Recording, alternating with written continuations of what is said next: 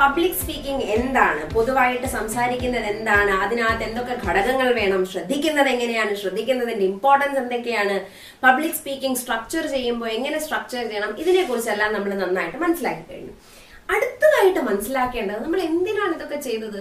Public speaking നടത്താൻ വേണ്ടിയിട്ടല്ലേ, public speak deliver ചെയ്യാൻ വേണ്ടിയിട്ടല്ലേ. അപ്പൊ അടുത്ത് നമ്മൾ നോക്കേണ്ടത് എങ്ങനെയാണ് നമ്മുടെ പബ്ലിക് സ്പീക്ക് ഡെലിവർ ചെയ്യേണ്ടത് എന്നുള്ളതാണ്. അതിനകത്ത് ആദ്യമായിട്ട് മനസ്സിലാക്കേണ്ടത് ഇൻട്രൊഡക്ഷൻ ആൻഡ് കൺക്ലൂഷൻ.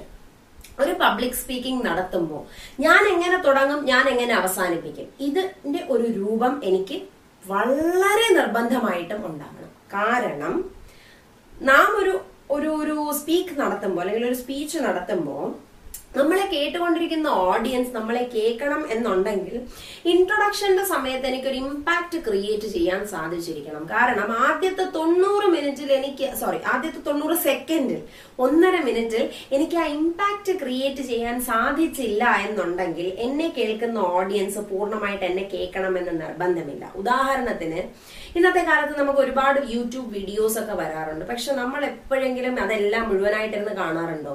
തുടക്കത്തിൽ ബോറടിച്ചില്ല എങ്കിൽ മാത്രമേ കാണാറുള്ളൂ, അല്ലെ? അതുപോലെ തന്നെയാണ് പബ്ലിക് സ്പീക്കിങ്ങിലും. ആ ഒരു ഇമ്പാക്ട് നിങ്ങൾക്ക് തുടക്കത്തിൽ ക്രിയേറ്റ് ചെയ്യാൻ പറ്റിയില്ല എന്നുണ്ടെങ്കിൽ നിങ്ങളുടെ ഓഡിയൻസ് നിങ്ങളെ കേൾക്കും അല്ലെങ്കിൽ കാണും എന്നുള്ള കാര്യത്തിൽ യാതൊരു ധാരണയും വേണ്ട.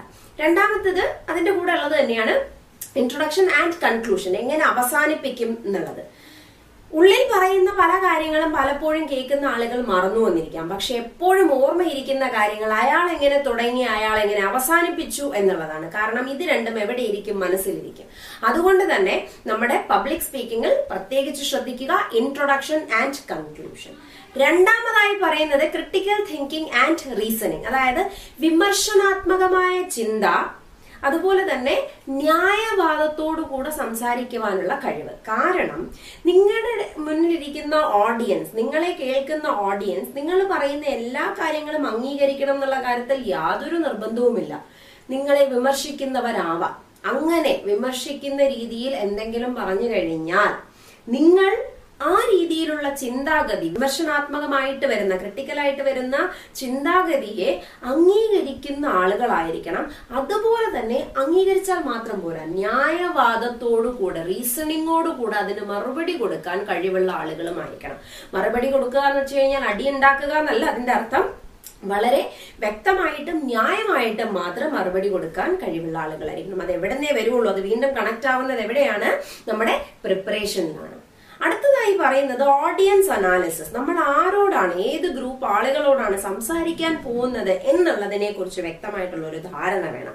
കാരണം 10ാം ക്ലാസ്സിൽ പഠിക്കുന്ന കുട്ടികളുടെ മുന്നിൽ പോയിട്ട് ഞാൻ മെക്കാനിക്കൽ എഞ്ചിനീയറിംഗിനെ കുറിച്ച് സംസാരിച്ചിട്ട് എന്തെങ്കിലും കാര്യമുണ്ടോ? ഒരിക്കലുമില്ല. കാരണം 10ാം ക്ലാസ്സിൽ ഇരിക്കുന്ന കുട്ടികൾ പ്രതീക്ഷിക്കുന്നത് ആ രീതിയിലുള്ള ടോപ്പിക്സ് ആയിരിക്കും. അപ്പൊ ഓഡിയൻസ് ആരാണ് എന്നുള്ളത് മനസ്സിലാക്കുക. അടുത്തതായിട്ട് പറയുന്നത് പെർസുവേസീവ് സ്പീക്കിംഗ്, അതായത് അനുനയിപ്പിക്കുന്ന രീതിയിൽ സംസാരിക്കാൻ കഴിവുള്ള ആളുകളായിരിക്കണം. നമ്മൾ എന്തിനാണ് പബ്ലിക് സ്പീക്കിംഗ് നടത്തുന്നത്? ഞാൻ പറയുന്ന ഐഡിയാസ് അല്ലെങ്കിൽ എനിക്ക് പറയാനുള്ള കാര്യങ്ങൾ കേൾക്കുന്ന ആളുകൾ കേൾക്കുക, അംഗീകരിക്കുക, മനസ്സിലാക്കുക. അതിന് വേണ്ടിയിട്ടാണ് ഞാൻ പബ്ലിക് സ്പീക്കിംഗ് നടത്തുന്നത്. എനിക്കൊരു ലക്ഷ്യമുണ്ട്, ഒരു പേർപ്പസ് ഉണ്ട്, അല്ലെ?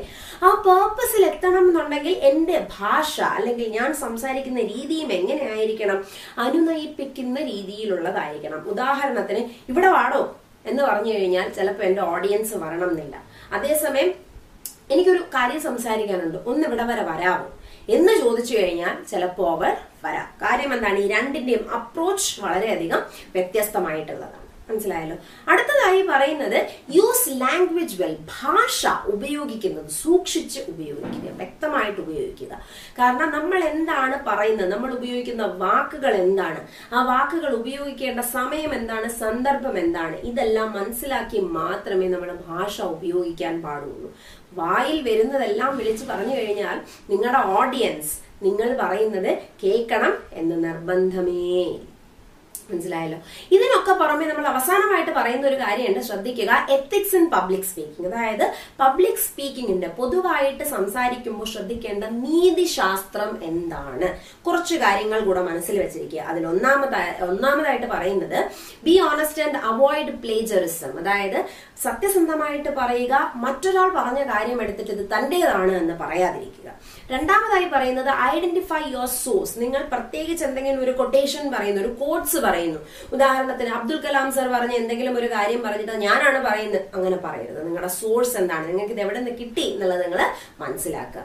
മൂന്നാമതായി പറയുന്നത് ഡിസൈഡ് വെൻ ടു സൈറ്റ്. അത് നിങ്ങൾ പറയുന്ന എല്ലാ കാര്യങ്ങൾക്കും തെളിവ് കൊടുക്കുക നിർബന്ധമുള്ള കാര്യമല്ല. ഉദാഹരണത്തിന് സൂര്യൻ കിഴക്കാണ് ഉദിക്കുന്നത് എന്നുള്ളതിന് നിങ്ങൾക്ക് കിഴക്ക് എവിടെയാണെന്നോ സൂര്യൻ എവിടെയാണെന്നോ കാണിച്ചു കൊടുക്കേണ്ട കാര്യമില്ല. കാര്യം എന്താണ്, അതൊരു ജനറൽ നോളജ് ആണ്, അതിന് നിങ്ങൾക്ക് തെളിവ് കൊടുക്കേണ്ട കാര്യമില്ല. അതേസമയം നിങ്ങൾ ചില സമയത്ത് പറയുമ്പോൾ സൈറ്റ് സോഴ്സ് പ്രോപ്പർലി എന്നുകൂടെ പറയുന്നുണ്ട്. അതായത് നിങ്ങൾ ചില കാര്യങ്ങൾ പറയുമ്പോൾ ചിലപ്പോൾ നിങ്ങളുടെ ഓഡിയൻസിൽ നിന്ന് ആരെങ്കിലും ഒരാൾ ചോദിക്കാം, എനിക്ക് ഇതിനെക്കുറിച്ച് കുറച്ചുകൂടെ വ്യക്തമായിട്ട് അറിയണം എന്നുണ്ട്, അപ്പൊ എനിക്ക് എവിടെ വായിച്ചാൽ ഇത് മനസ്സിലാവും എന്ന് ചോദിച്ചു കഴിഞ്ഞാൽ നിങ്ങൾ ഇത് എവിടെ നിന്ന് വായിച്ചു എന്നുള്ളത് നിങ്ങൾക്ക് ഓർമ്മയിൽ ഉണ്ടാവുക.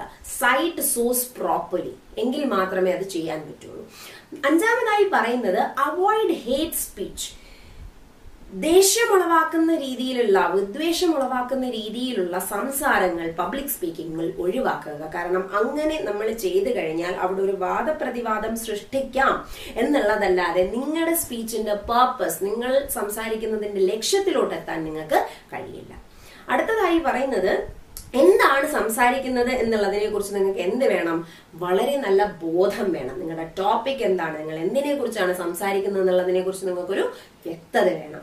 അവസാനമായി പറയുന്നത് ഒരു ഓർഗനൈസേഷനിലാണെങ്കിലും ശരി തന്നെ, ഒരു പൊതുവേദിയിലാണെങ്കിലും ശരി തന്നെ, റെസ്പെക്ട്ഫുൾ സ്പീച്ചിനെ എപ്പോഴും പ്രൊമോട്ട് ചെയ്യുക.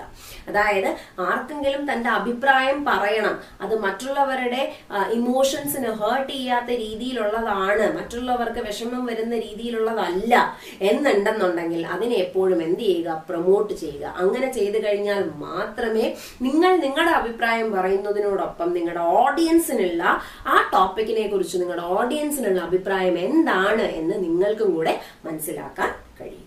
ഇത്രയും കാര്യങ്ങൾ ഒരു സ്പീച്ച് ഡെലിവർ ചെയ്യുന്ന സമയത്ത് മനസ്സിൽ വെക്കുക, ശ്രദ്ധിക്കുക.